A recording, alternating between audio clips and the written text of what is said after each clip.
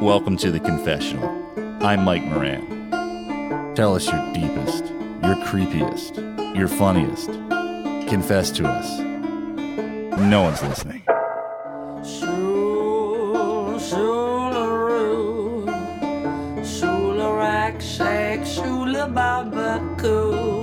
What would you sacrifice to have a slice of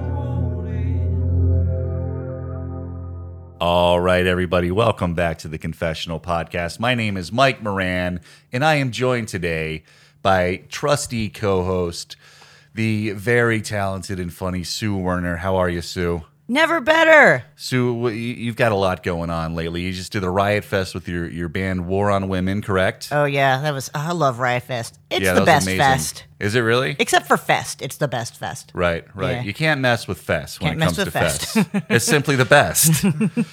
Yeah, but that was a great experience. Thanks for taking me along for that. We even ran into my fellow former confessional guest, Mike Vanderbilt, who was from the Halloweenies podcast, who was working there. And Joanna Angel. Joanna Angel, yes. Yeah, that was great. What else do you have coming up for War on Women? Oh, let's see. So we're gonna play Fest, and then we're gonna do a couple shows after that, and then we're gonna do maybe like a 10-day tour with Cancer Bats at the end of November, early December, and we're actually gonna play Baltimore on that tour. Nice. No way. Where are you playing for that? East Coast stuff. No. Where are you playing in Baltimore? Metro Gallery, I believe. Okay, that's a cool venue. That hasn't been announced yet. Maybe I shouldn't have said that. Oh, that's all right. Okay. Now, Sue, you're not going to believe the guest we had today. I bet I won't. Well, you should know. Oh, I'm just trying to go along with you. Yes, and I'm joking. No, you and I, we found out maybe a month and a half ago that there's a book out that takes it's a book about a book, or about several books really, that takes a look back at two books that you and I were fairly obsessed with as youths, Go Ask Alice and Jay's Journal. And it's just about that whole phenomenon. This has been something I've been like kind of Wikipedia reading about over the years, just this whole idea that is the book real? Is it not real? What was made up? What wasn't? Are parts of it real? That's something I've been interested in a while. So we were both psyched when this book came out. We were immediately obsessed with it. Definitely. And so today, while our topic will be books that creeped us out, and our guest will be the author of said book, Unmask Alice, Rick Emerson. Welcome, Rick. Thank you so much for coming, Rick. Howdy, hey, hello, hi. So, Rick, tell us about this book and where people can get it.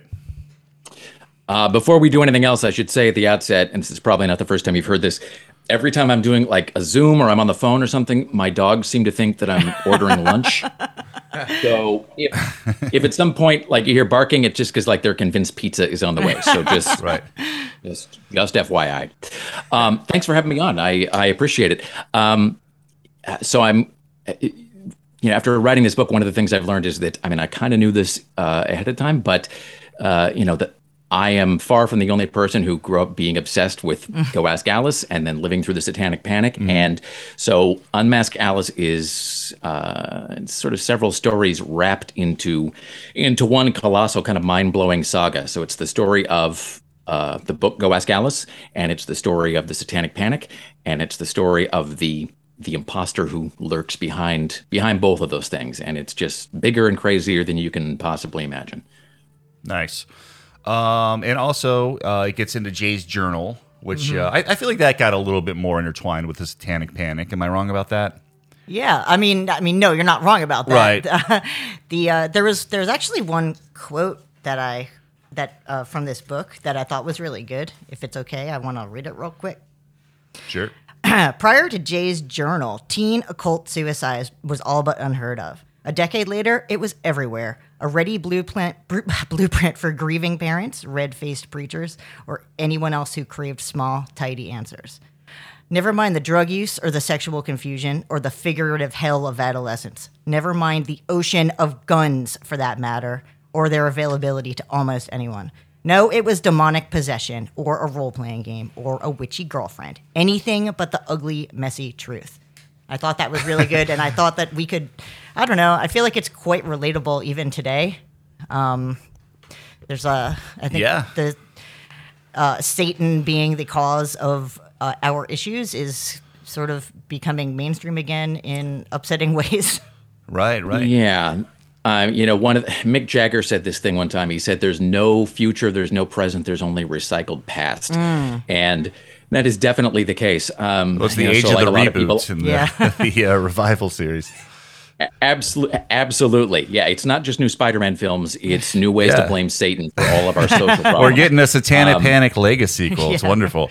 But Rick, before we Yeah, get too far into it, just tell our listeners where they can find you and find your book and everything. Oh, thank you. I appreciate that. So I am at Rick Emerson kind of everywhere that with the exception of TikTok because I'm ancient. So but on Instagram, Twitter, and then rickemerson.com, and the book is available wherever one wishes to obtain books in ebook form and hard copy and also audiobook. The audiobook, by the way, is fantastic. It really is, and really you is. could tell it makes a lot of sense that you're an audiobook nerd because you could tell you put a lot into the audio version of it. Yeah, a very, very fine audiobook narrator, a woman named Gabra Zachman, did the performance of Yes, it, and she's it really is. It's incredible. It's quite something. On the Satanic Panic issue, it is one of those things that. So this is what, September 2022. So March of 2021. So 18 months ago. There was a survey that came out from this group called the Public Religious Research Institute, which is a pretty reputable organization. And they put up this survey that said, and they broke it out by party affiliation. To be fair, it was much higher with Republicans, but it actually said that 15% of all Americans believe that the United States government, media, and financial systems are controlled by Satan-worshiping pedophiles. And Well, how does the pedophilia always get like shoehorned in there? Like, what does that have to do with anything? well, and also, I mean, not to make too much light of this, but it's odd that Satan is only attracted to certain crimes. Like there are no satanic embezzlers, right? Like there are no satanic Satanic truck jaywalking. drivers. Yeah. Right. Right. It's like we're booking this guy in a charge of satanic shoplifting. Like that never happens, right? It's like you never hear about Enron, or any Right. sort of just like gigantic Ponzi scheme or stock swindle or pharmaceutical scam, and then at the end of it, it turns out, well, it was Lucifer again. It's always the same handful of crime, and which.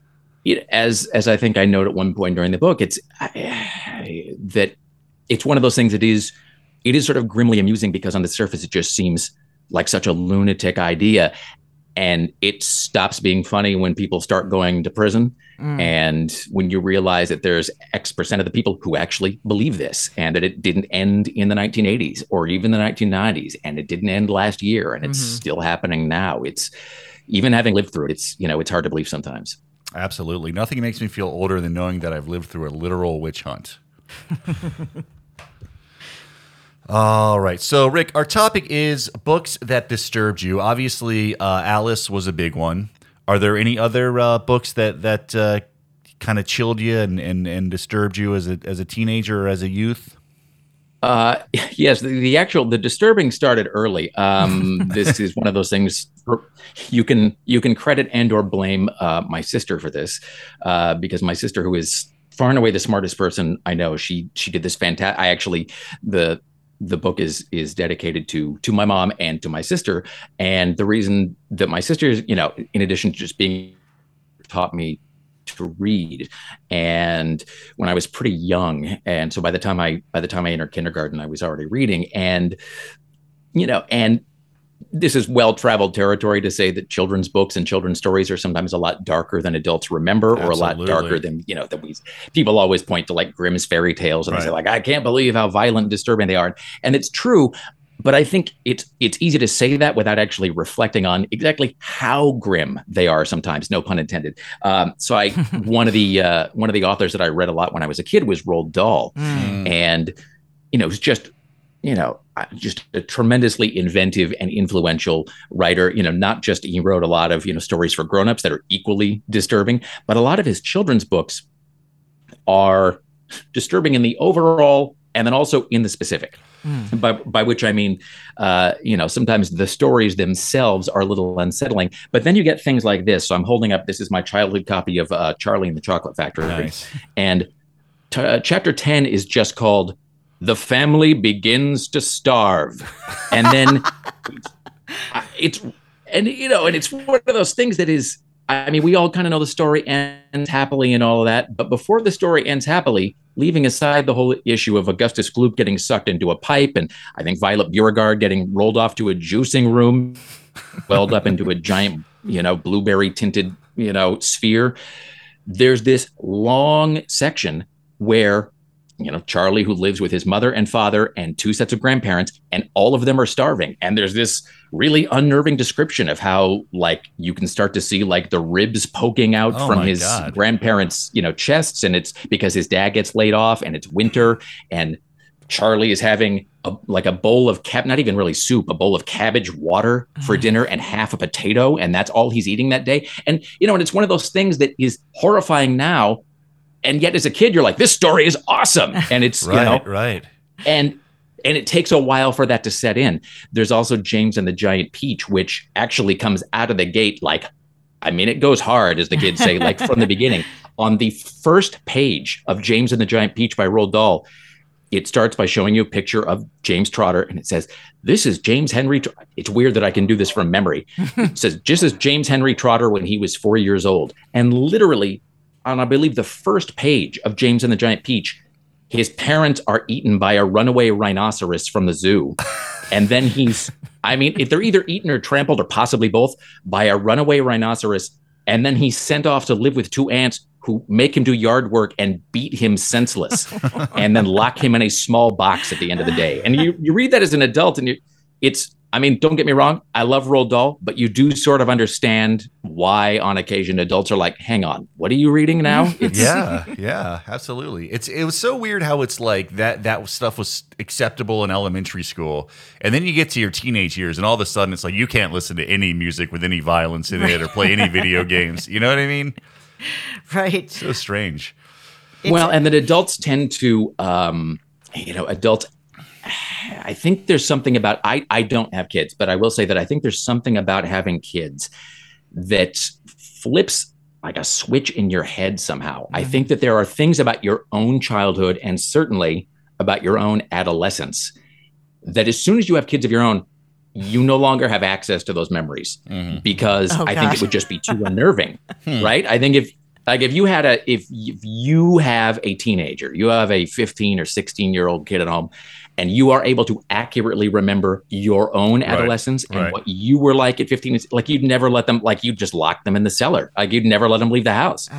And I think it's the same for kids. And so I think so on the one hand, we tend to block a lot of that stuff out. And we also tend to forget kind of the strange and resilient attraction that kids have to really horrifying stories and to things that's how kids learn to grapple with, loss and death and all of those things. Not to get too heavy about it, but it's absolutely. And that continues well into adolescence. So it's, so you graduate from Roald Dahl to Stephen King pretty smoothly, I think.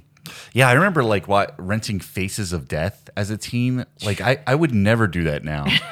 Even watching Jerry Springer as a teen, like I could never do that. I could never watch people like being so awful to each other. Yeah. But for some reason, when I was 17, I couldn't get enough of it. Well, and and I have become one of those people. So there's this there's a website called, I think it's called doesthedogdie.com,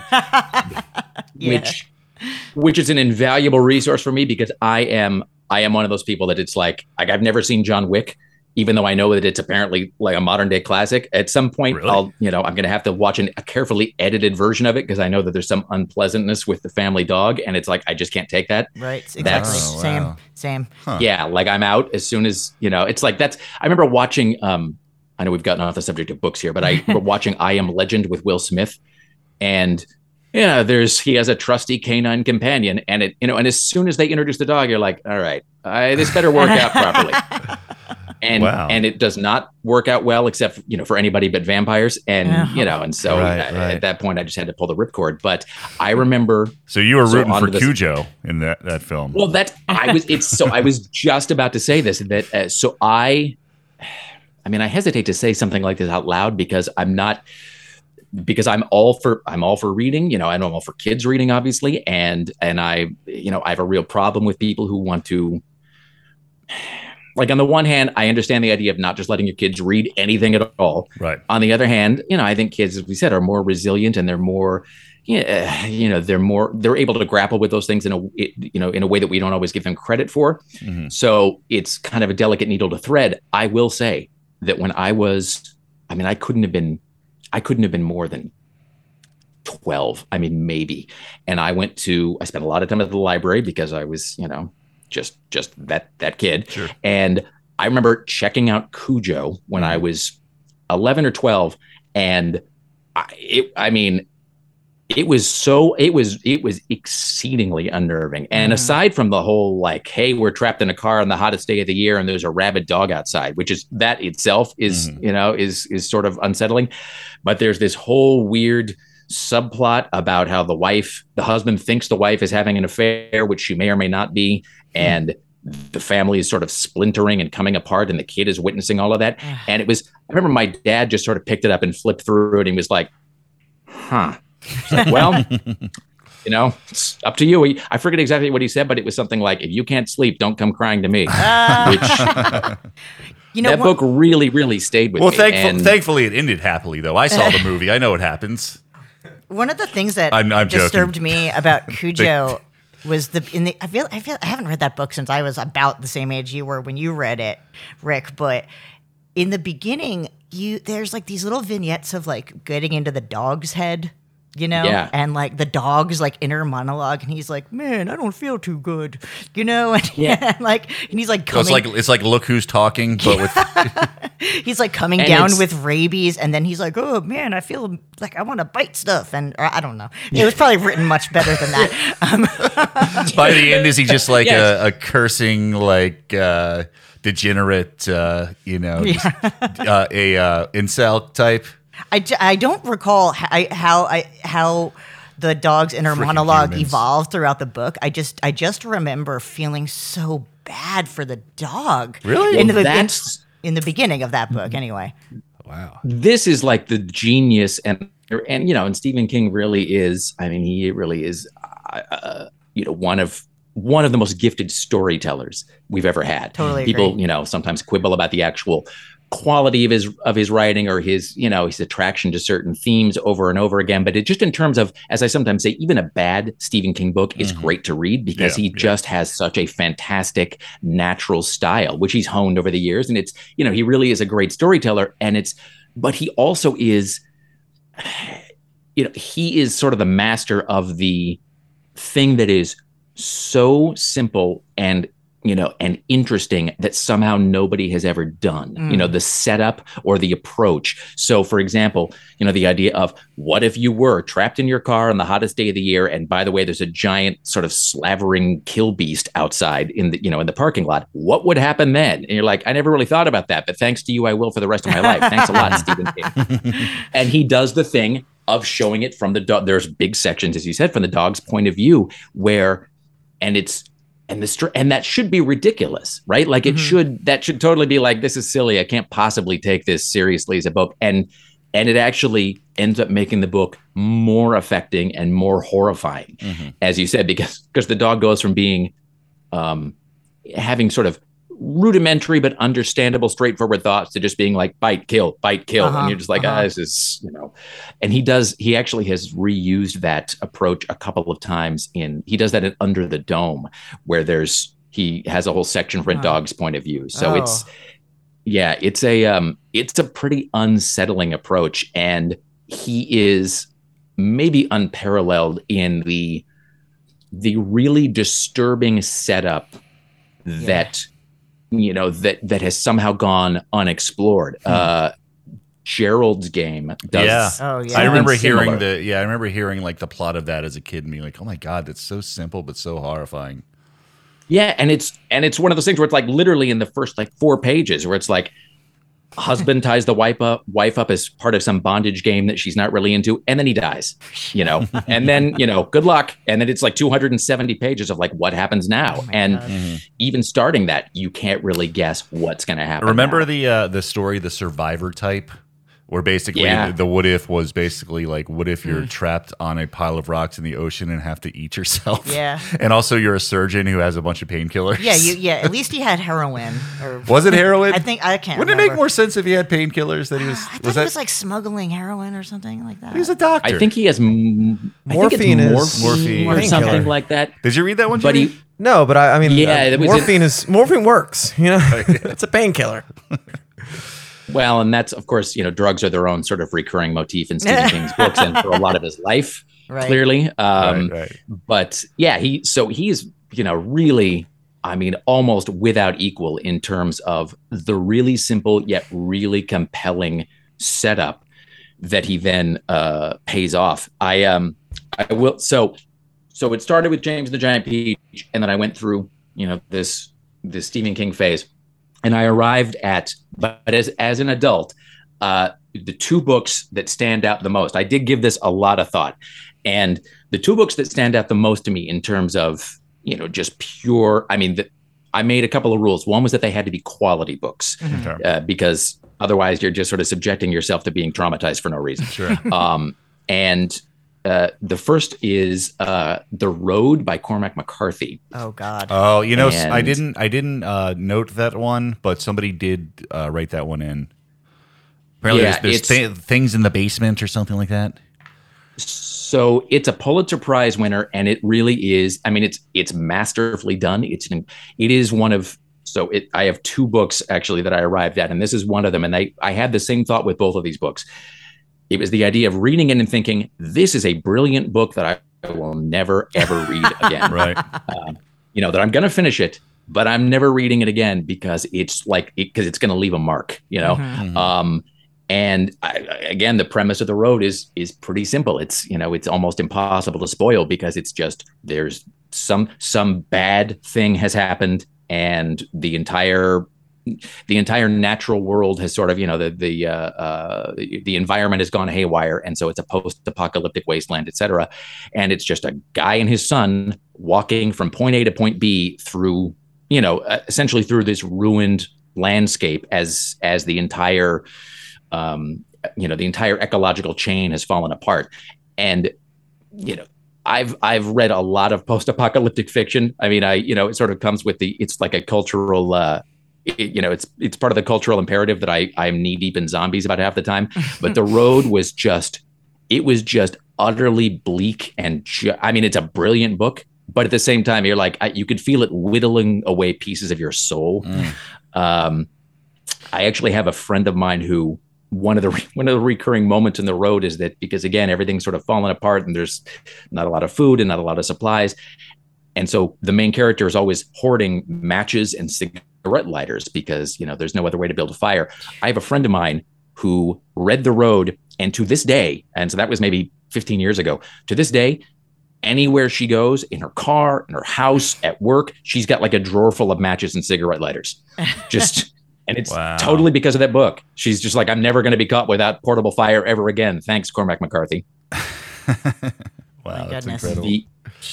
Crap. Now I'm gonna have to start carrying that stuff around too. Just start smoking cigs. Just I start have a smoking lifetime supply of lighters exactly. and matches. Yeah, it's a really and again it's weird to talk about this and to still say like it's a fantastic book people should read, but that really is true, and that's when you realize it's sort of easy to frighten or unnerve people just through using a cheap gimmick. It's easy just to be gory or easy just to say like, oh, here's a dog, now we're gonna kick it out of a helicopter or something. It's because that gives you some distance. That's your next Stephen King book. I mean, somebody's probably writing that as we speak, but when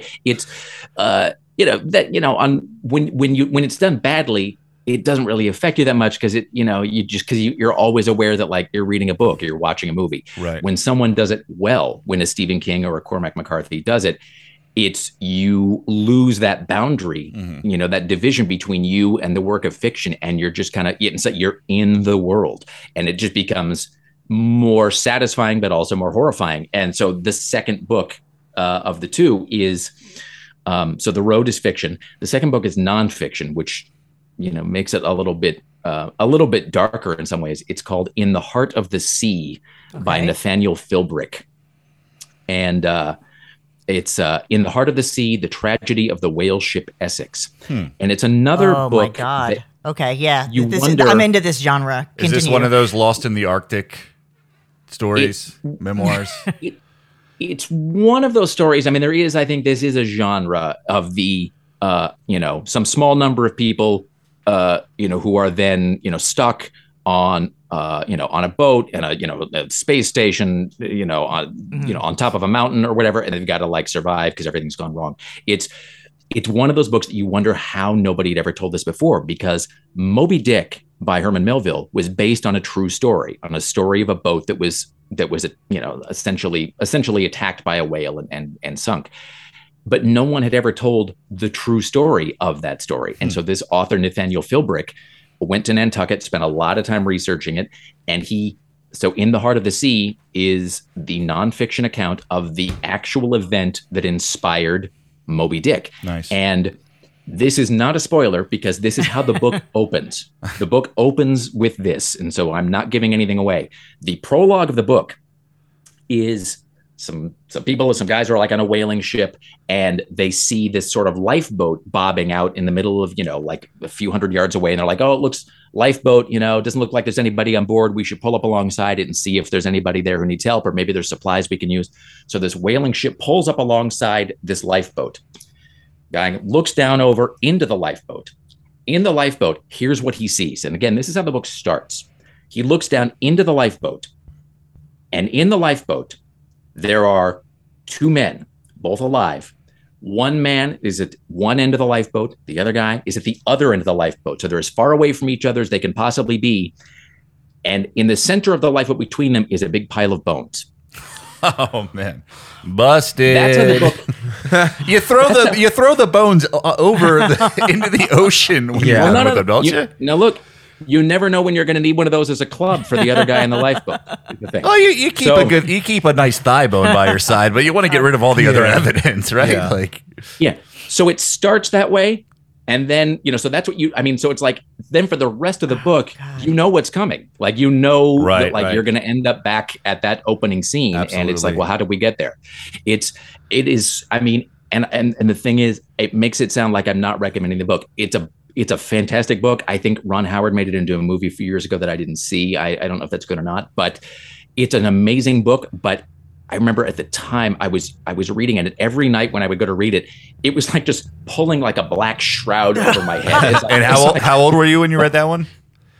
This is actually maybe just 5 or 6 years ago. Okay. It was it's a great book that I did not realize was going to be so grim, but it was actually so well written, and it's such a fantastic, well-researched story that I was just like, I got, there's no turning back. But again, it was like, this is the one time I'm going to read this, so I better absorb it all, because I'm never opening this book again. Absolutely. Now, Sue, like you said, that's a genre you're into. Have you heard of that one? I wasn't familiar with the actual title, but when you started describing that scene, I knew exactly what you meant. I actually haven't read it, but it's on my list. I am so glad I was not alive during the time when you had to go on like a wooden ship for 6 months, or and I've read 2 years before the Mast, Endurance, The Terror. The Terror is one of the scariest books I've ever read, actually. 19th century people in the absolutely. Arctic just didn't mix very well, at least from. So I have it's funny. The Terror is sitting on my coffee table right now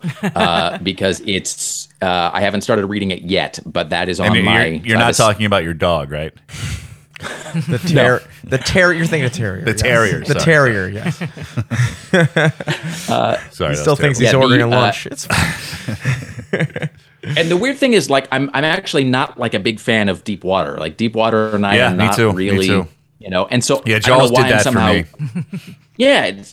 it's like I'm compelled to read these books that I know are going to like unnerve me. Well, yeah, that's my whole history of disturbing books was like, or just anything like when I was a kid or a teenager, like if it disturbed me, I was into it. You know what I mean? Like, sharks terrified me. So I'd watch like every shark movie, read everything I could about sharks. Lord of the Flies would probably be my choice for disturbing books from childhood, at least. I saw the 1990 film with Balthazar Getty as Ralph, and it messed me up really bad, and it opened up like a new like psychological chamber in my head of kind of humans can be very cruel to each other. And so I immediately read it several times. Right. And I was like maybe in fourth grade. And, I kind of zone out during some of the more boring parts.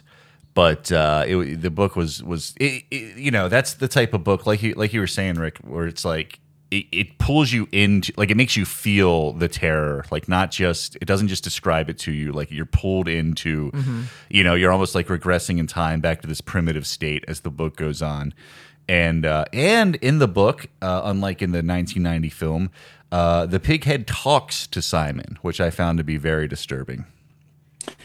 Yeah, it's also unlike the film. The book does not mention the TV show Alf, which the 1990 movie does. Oh man, great movie, reference. That's the type of reference I'm talking about. Yes, I do remember that. It's 8:00. Yeah. Isn't Alf on now? Exactly. And I remember even at the time, I remember watching it going, oh, why did they have to date it? My Right. God. That's horrible.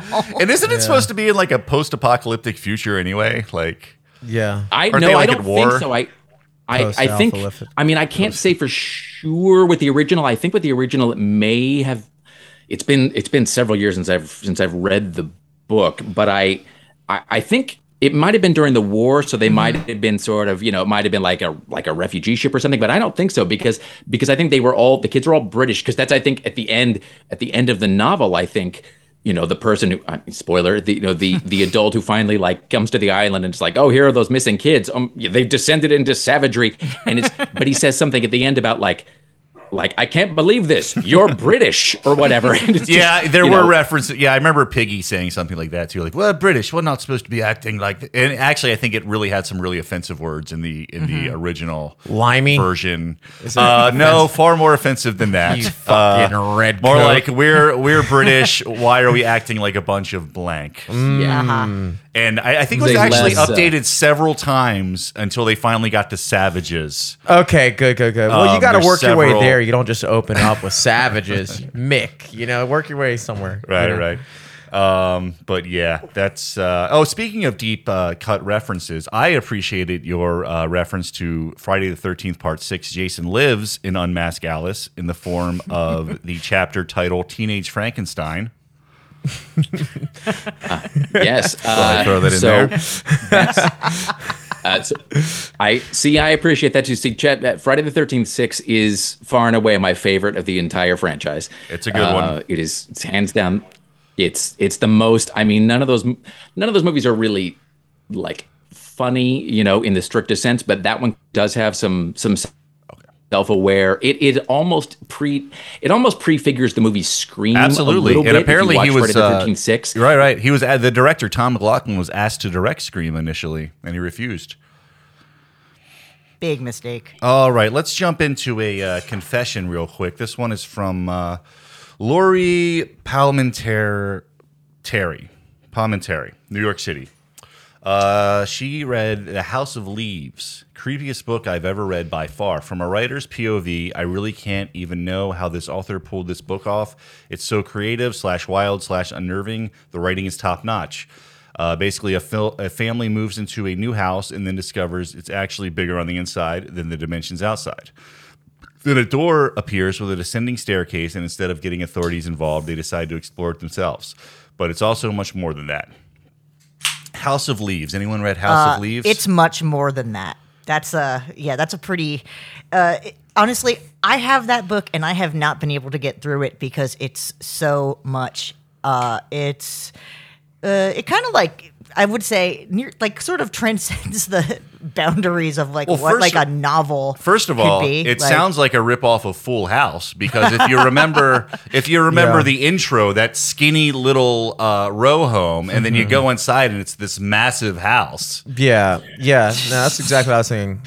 So I hadn't Everywhere really you made look. this connection before, but so I have not read House of Leaves, but it sort of seems. I mean, this will sound snarkier than I mean it to, so my apologies. But I feel like it's sort of like the infinite jest of the horror novel world, in that I know a lot of people who own it. everybody or have tried has to it read on it. their shelf. Yeah, exactly. Yeah, and it's like you get about a third of the way in, maybe, and you're just like, maybe I'll read something else for a while, and then it just like never. Now I haven't even made it that far, so Yeah. I'm no one to point fingers, but it's done.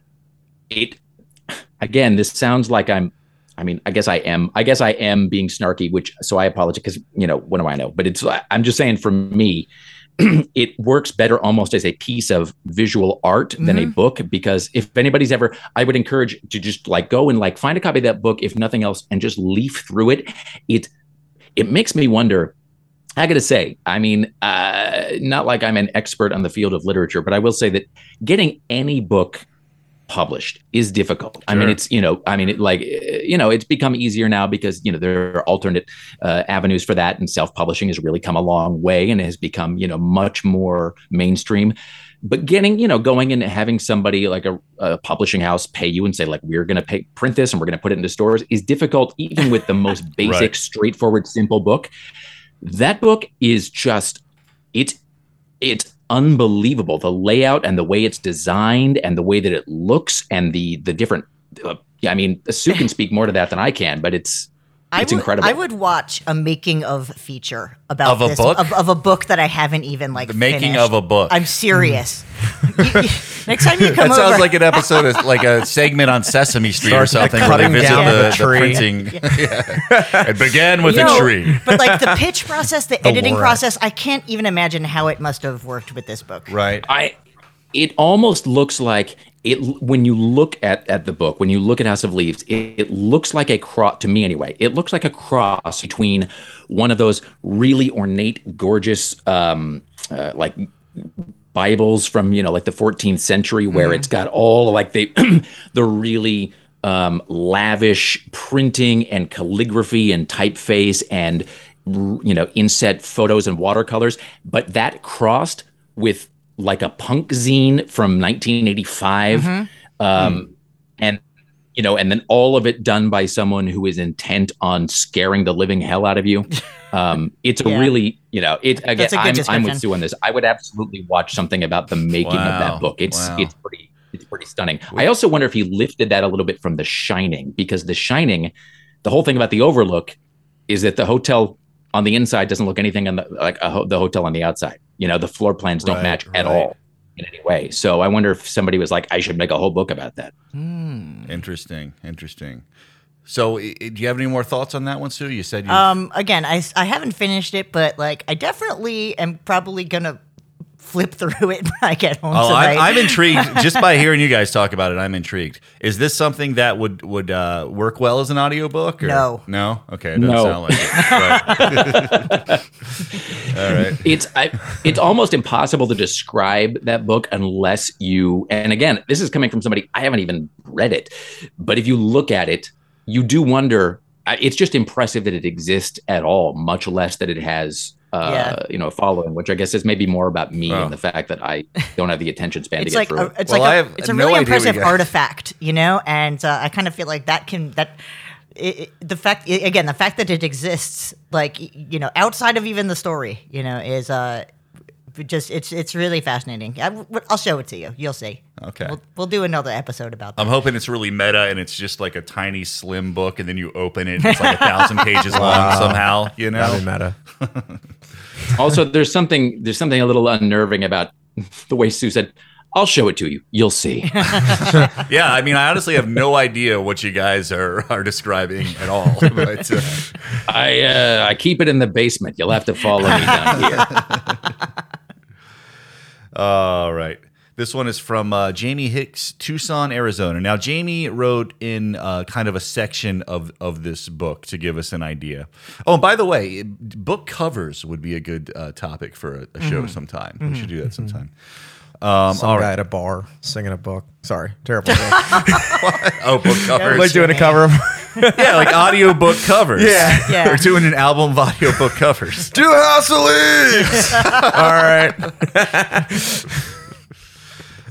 This is from Jamie Hicks, Tucson, Arizona. Jamie chose The Hogfather. All right, said Susan, I'm not stupid. You're saying humans need fantasies to make life bearable. Really? As if it was some kind of pink pill? No, humans need fantasy to be human, to be the place where the falling angel meets the rising ape. Tooth fairies, hogfathers? Yes, is practice. You have to start out learning to believe the little lies, so we can just believe the big ones. Yes, justice, mercy, duty, that sort of thing. They're not the same at all. You think so? Then take the universe and grind it down to the finest powder and sieve it through the finest sieve, and then show me one atom of justice, one molecule of mercy, and yet death waved a hand, and yet you act as if there is some ideal order in the world, as if there is some rightness in the universe by which it can be judged. Yes, but people have got to believe that, or what's the point? My point exactly. It was when I was 13, kind of when I realized what I believed, but there in front of me in black and white ink. And it was awesome, but it was still kind of frightening and unsettling in a way that I can explain at that age. The Terry Pratchett book, right? I don't know. Yeah. I think I've read that. I've read like so many. Didn't Terry Pratchett write the Sword of Shannara or whatever? The Sword of Pantera? What? I don't know. The Sword of Shannara? What was that series? I believe, I think it was. So here's a weird thing. I'm pretty sure, I can't swear to this. I'm like 89% sure I interviewed Terry Pratchett at some point, but I think it was one of those things where I was like, somebody set up the interview and I had to bluff my way through the entire thing because I'd never read a single Terry Pratchett book. And it was sort of just like, so we didn't need to read Unmasked Alice. He's, Okay. I just felt like that. Well, because I worked in radio for a long time, and it was like sometimes you would just get assigned an interview, where they'd be like, "Hey, you're interviewing so and so tomorrow." Like one time, I had to interview the drummer from the band Yes. Wow. And here's the thing: you should know this. I loathe the band Yes, like with everyone. And he was a nice guy, but it was that thing of like having to pretend that I was really into the band, and also that I knew anything about them at all, apart from the fact that I tried to avoid them. And so I think, Wikipedia is a godsend for interviewers these days. Yeah, I didn't have that. I just had to be, I love that song you did. Awesome. Great. The one with like the tune. polyrhythms. What was that song that had like the surreal album cover? Yeah. That was my favorite. That one song that was like 13 minutes long. If only Sue had been there to like totally pick up, to like take the baton to be, you could have, see, because just now, I got to say, I have no idea if you're bluffing or if you really know what you're talking about. You're way better at this I also than I am. can't stand Yes, but I'm sort of familiar with them. What is? I am pretty hard on prog rock in general because it just kind of it always, even if I like it, it always borders on being Oh yeah, obnoxious or something. What songs did Yes sing? Well, the closest thing they had to a hit was, they had the song "Owner of a Lonely Heart," which is not really. Oh, that's but, terrible. But that's like way better than like most Yes songs. I thought you were going to say the opposite. I thought you were going to be like, don't judge them by that song. The rest of their stuff Judge them by that. At least it has a hook. Like, wow. Yeah, exactly. Here's how you know. Again, I apologize. This is now the second time after snarking about House of Leaves, and I'm just burning my cred left and right. The thing about, and I've gotten totally off the subject, as you may have noticed, but I will say that here's how you know, like every quote true Yes fan hates that song, "Owner of a Lonely Heart," which is how you know it's like the one that has a hook and is like has a melody and a chorus and actually goes somewhere. And here's the other thing that "Owner of a Lonely Heart" does: it ends. Right. It actually ends, as opposed to most prog rock songs, which just sort of Part 7. Yeah, they go into another movement or whatever. Yeah. Anyway, sorry, Yes fans. I'm sure you're very nice fine people. Well, Sue, why don't you tell us about a book that disturbed you? Okay, I have a couple. This one's a little weird, but so when I was a kid, my mom is an English teacher, so there were just like a million books lying around, which is why I was able to. It recently appeared in a documentary, correct? Yeah, about Moby Dick. Yeah. Oh, I know. wow, that's weird. But Whoa. But my mom, I was famous for reading books at a very inappropriate age. Which is how I read Go Ask Alice. Probably I was like 6, maybe. Really? 6? Maybe a little older. So how but did you interpret the "another day, another blowjob" line? I just kind of skipped over it. I probably was a little older than that. Right, But right. I was quite young, and I did get, but it also made me fascinated by drugs. But that's not what I'm talking about. I'm talking about all about the atom. Okay, when I was very young, 6, 7, let's say, I asked my dad what an atom was, Right. and he gave me this book, this like hardcover like educational book that was probably written in like 1955. And it talks about atoms and like what they are. The first half of the book, I was like, wow. The second half of the book is all about like radioactivity and atom bombs and H bombs and how they work and how they're going to like destroy everything. And it was kind of like, I guess, written during that period of time when people were really excited about like nuclear stuff, but also, they were afraid of it because, but like they weren't. I don't think they knew that it would actually like destroy the entire world. It was kind of like Cold War, like it was almost a style or something at that time. Yeah, totally. And it was like, and it was like almost like a textbook. It had like those like stylized kind of like late 50s drawing illustrations, of like advertisements for cigarettes. kind of and I can still like quote passages of that book from memory because I read it over and over again about like what radioactivity like does to your body, and like when you say like you're obsessed, you're terrified of sharks, so Right, you right. have to read everything about sharks. I am terrified of radioactivity, but I'm also completely obsessed with it. Right. Just like Rick read everything about Yes. Yeah. But yeah, so I mean, that book like kept me up at night, like being afraid of nuclear war. I was that almost went concurrent with the Satanic Panic. Like my two biggest fears in the late 80s when I was in elementary school were satanic cults and nuclear weapons. Mm-hmm. Yeah. Well, and again, so it's when did you read that book, Sue? It was probably like, I don't know, 1985, like or so. Yeah, so that was because to your point about it having this sort of big splashy 50s graphics and whatever, because there was the early stage, which was like the friendly atom. Right. Well, yeah. And it's The atom and you. And yeah, exactly. Talking to your kids about the atom. Radiation and how it helps your family, and or when they would talk about the arsenal of democracy, Right. And Well, I mean, later, this book absolutely had that tone. It's just that I kind of didn't buy it because I saw what they were talking about on the news, and I'm like, oh, that's what those missiles on TV are, So especially because they were in the 80s, they were doing this. I mean, under Reagan, especially, they were doing this strange. I mean, it wasn't even a dog whistle so much as it was they were just lying in the way that they described things. In that, I remember Reagan describing. They kept using this phrase during the Reagan administration of a nuclear exchange. Mm-hmm. And when I was a kid, I didn't quite know. One for I was me. like, well, it was almost like it was like a Christmas party, like they were trading gifts. And then What later I Poland was like, ended up wait a with. minute.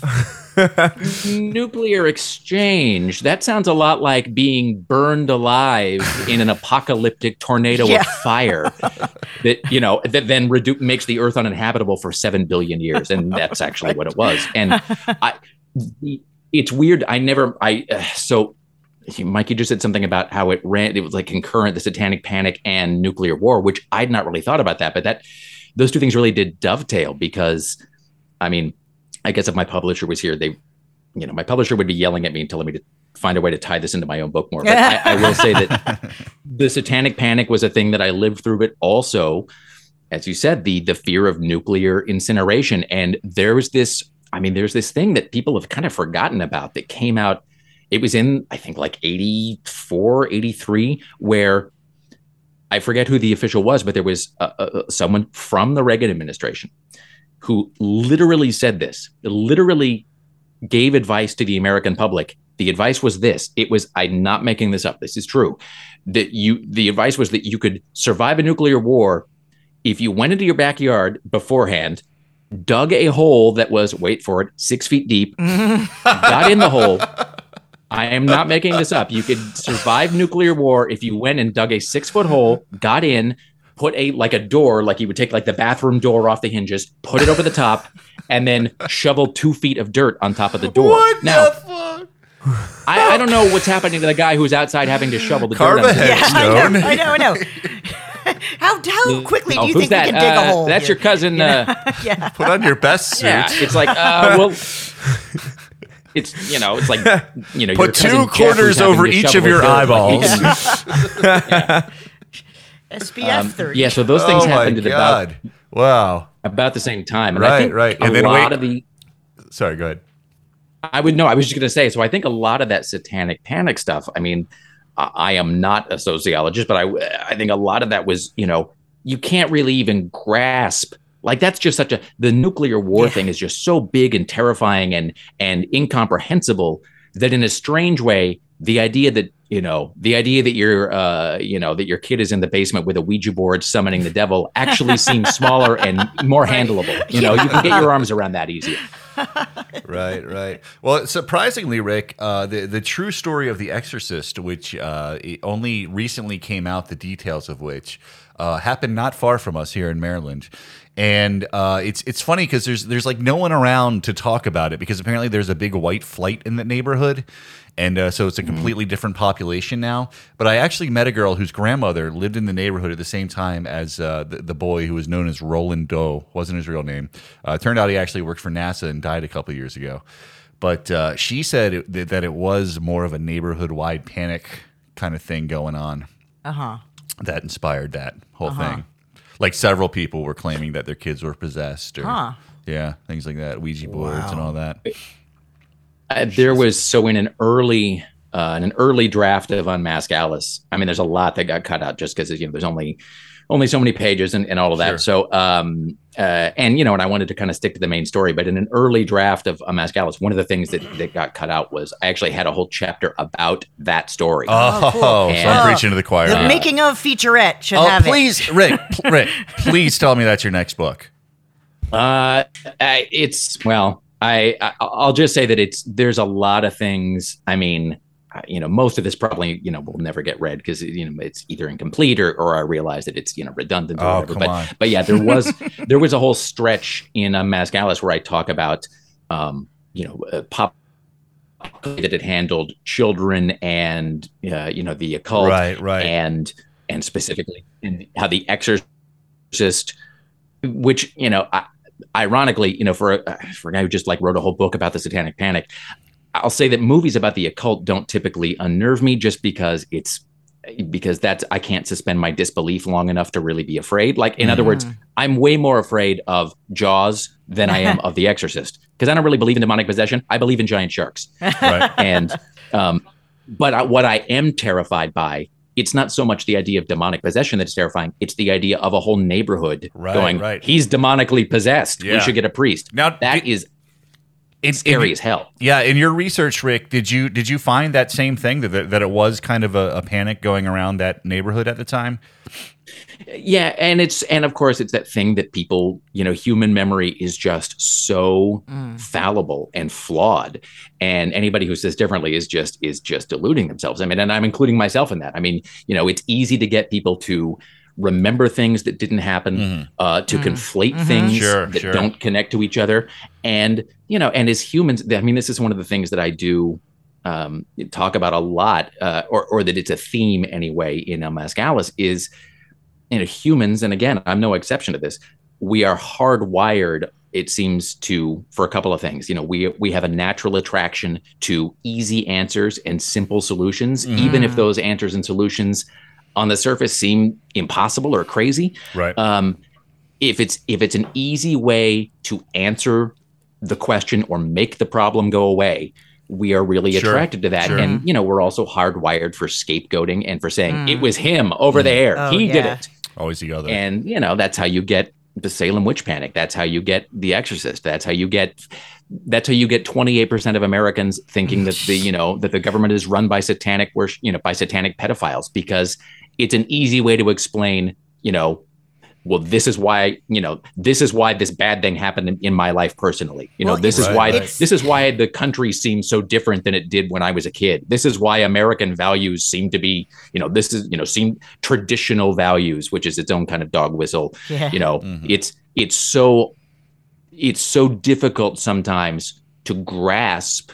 Well, so you read that passage about the Yeah. about teenage suicide as it is again now, distressingly. During the 80s, the teenage suicide rate was climbing. I mean, it was just multiplying at an almost exponential rate. And there's two ways to approach that. You can either really try to understand what's going on with, in this case, young people and depression and suicide, which involves having, first of all, there are no easy answers to that. There's no one size fits all solution. And it also requires having a lot of awkward conversations with young people and about young people, about drugs, about sex, about identity, about depression and mental health and how we treat that and how we define it. And for a lot of people, a lot of adults, for a lot of reasons, some of them are just logistical, some of them are religious. They don't want to, it becomes too hard or difficult to deal with that. And so it's a lot easier on some level to go like, well, the devil did it. That's why, Yeah. because Sure. then you can check the box and it's gone. Being able to blame something on like a shadowy outsider, right, is I kind Sure. of feel like comforting in a way for people, right? Absolutely. All right, we have one more confession here. This one is from Vicky Sinkoff, St. John's, Florida. If You Tell by Greg Olson. Here's the synopsis. Oh yeah, that's a good one. After more than a decade, when sisters Nikki, Sammy, and Tori Notek hear the word mom, it claws like an eagle's talons, triggering memories that have been secret since childhood. For years behind the closed doors of their farmhouse in Raymond, Washington, their sadistic mother, Shelley, subjected her girls to unimaginable abuse. Through it all, Nikki, Sammy, and Tori developed a defiant bond that made them far less vulnerable than Shelley imagined. Even as others were drawn into their mother's dark and perverse web, the sisters found the strength and courage to escape an escalating nightmare that culminated in multiple murders. Harrowing and heartbreaking, If You Tell is a survivor story of absolute evil and the freedom and justice that Nikki, Sammy, and Tori risked their lives to fight for. Sisters forever, victims no more. They found a light in the darkness that made them the resilient women they are today, loving, loved, and moving on. That was a damned well-written confession. So are you familiar with that one, Sue? Yeah, I read it. It's extremely disturbing. Okay. I don't feel like that's a book for kids to read, but Right. who, this is who am I to talk?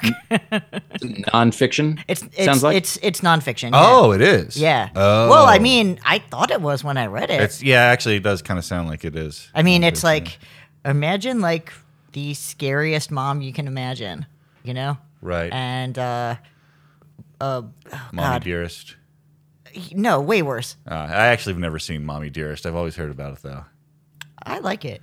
Yeah. I mean, Mommy Dearest is like just kind of it's so like cartoonish that it's Right, like, right. but I feel like this book is pretty brutal. It sounds pretty grim. Yeah, it's extremely grim. Yeah. I couldn't remember the ending. The girls got away. Not everybody did. Yeah, I recommend it if you're into disturbing books, Right. disturbing nonfiction books about like stuff that could be happening just next door. Yeah, that stuff is scary. Yeah. Just kind of. It's disturbing too when you have like a friend for years and you had no idea that like something horrible was happening behind Yeah. the scenes in their house. Yeah, for sure. It's kind of that feeling.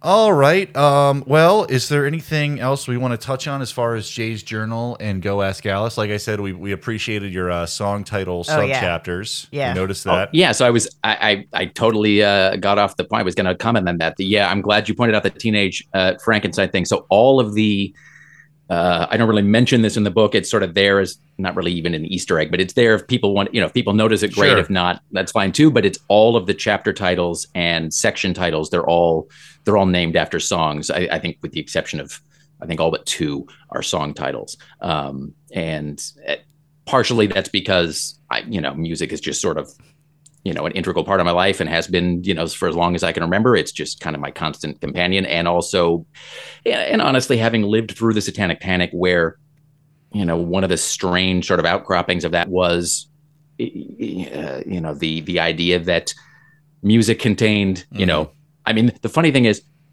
I was busy listening to Black Sabbath, where all of the messages about the devil are right there in straightforward, easy to understand English. My right? name It's is not- Lucifer. Please take my hand. Right. Yeah. What could they be saying? Okay, you have earned so many points just by making that reference right now. It actually says the exact same thing backwards. That's the crazy part. My name is Lucifer. Still Lucifer. I think if you play it backwards, if you played NIB backwards, I think it just says like, hey, this is bad for the needle of your turntable. I don't know why you're doing this.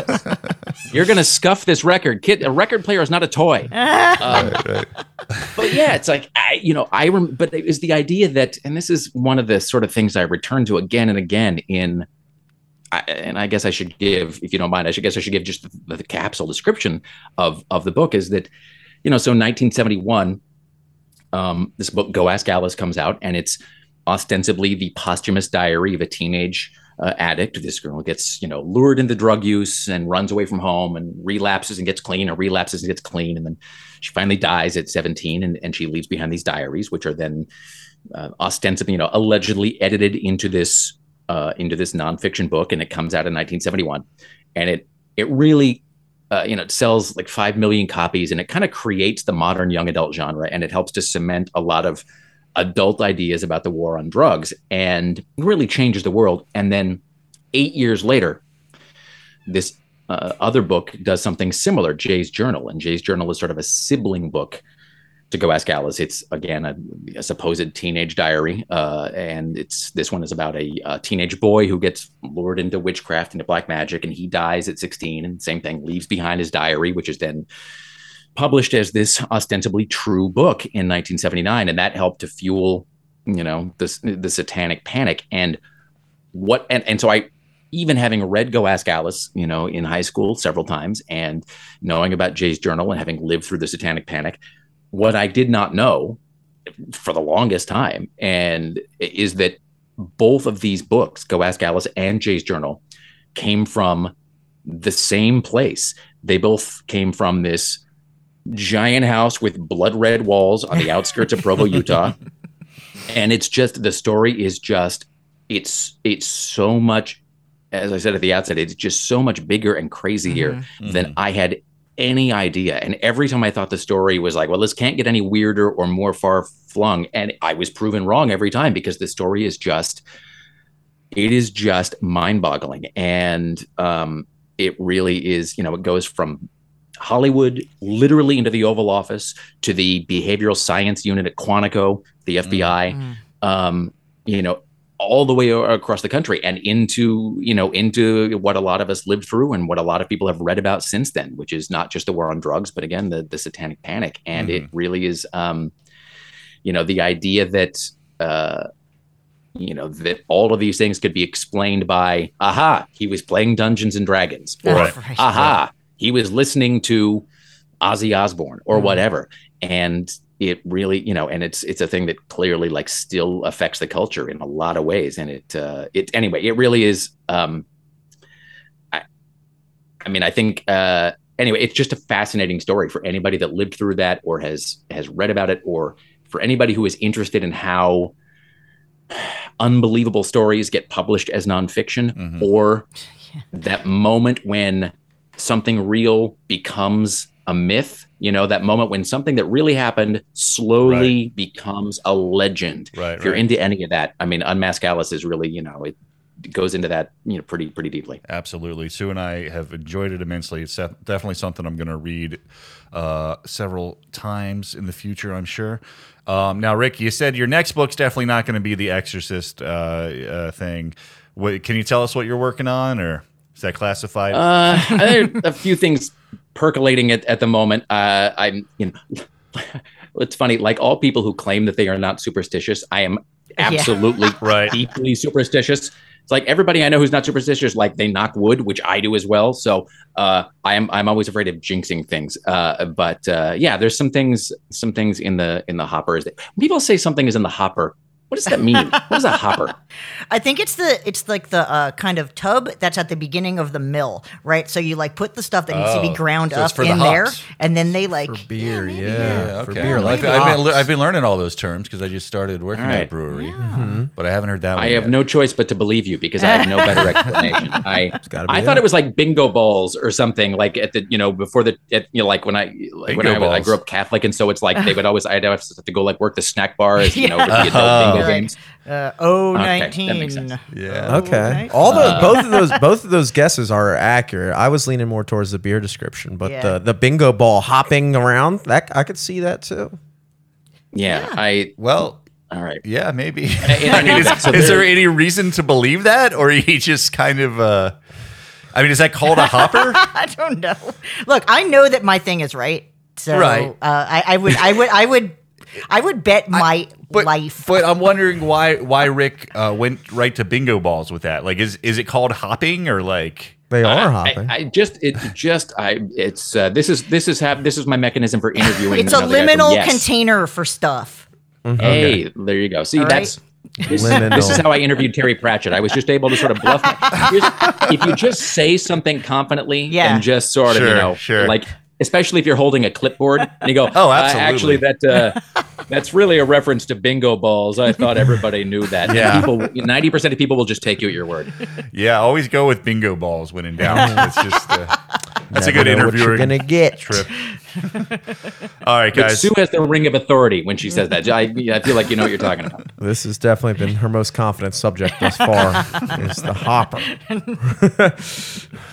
All right, guys, this has been an amazing episode. Once again, the book is called Unmask Alice by Rick Emerson. Pick it up or listen to the audio version. It's we've both just enjoyed it so much. Thank you so much for coming on the show, Rick. Is there anything else you'd like to plug before you go? Do you want to tell us where we can find you again? I'm at Rick Emerson on Instagram and Twitter and rickemerson.com. And really, truly, thank you so much for. It means a lot that you read the book and that you liked it. That means, it's. Of course. Both Sue and I were like, this guy wrote this book for us. Yeah. My sisters also, I'm sure, are going to want to read it. They're the ones who introduced me to Go Ask Alice. It was one of those books floating around, the household for a while that had a spooky cover and you know. Oh yeah. Yeah, It is and as I said, to sort of bring it full circle, as I said at the top, it's. I read Go Ask Alice when I was, I think, a freshman in high school, and I always just sort of assumed that somebody else had already written this book. I thought, well, Right. somebody must have done it. I can't be the only one, and it turns out that nobody had it, and I suspected that that there were other people like me that always kind of wondered about the true story of Go Ask Alice, and so it really does, it just means the world that that people are connecting with the book and enjoying it. So thank you very much. I appreciate that. Of course. Thank you, you, Rick. All right. Well, thank you so much for co-hosting, Sue. Oh yeah. Thanks for producing, Jimmy. As always. And we will see everyone next time on The Confessional.